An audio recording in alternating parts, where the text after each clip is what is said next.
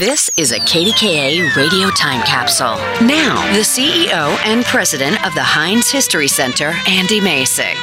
Just before the United States entered World War II, the Army was in search of a motorized vehicle that would replace the horse. In 1940, the U.S. Quartermaster General issued a request for proposals to 135 car makers in America. Think about that for a minute. There were 135 car makers in America in 1940. The big car companies laughed off the 49-day deadline for the production of a prototype vehicle that would weigh less than 2,000 pounds, climb a 30-degree grade, pull a cannon, and go anywhere a horse could go. Only one company met the Army's deadline and requirement, the tiny American Bantam Car Company in Butler. Bantam was the only company to meet the Army's deadline, and on July 25, 1940, was officially awarded a contract for 70 vehicles.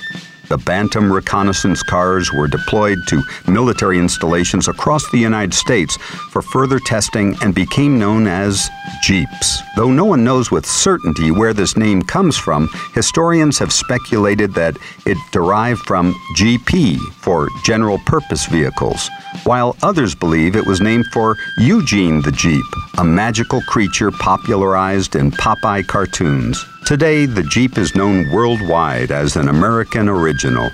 You can now see the oldest Jeep on planet Earth, on loan from the Smithsonian, on display at the Heinz History Center's first floor Great Hall.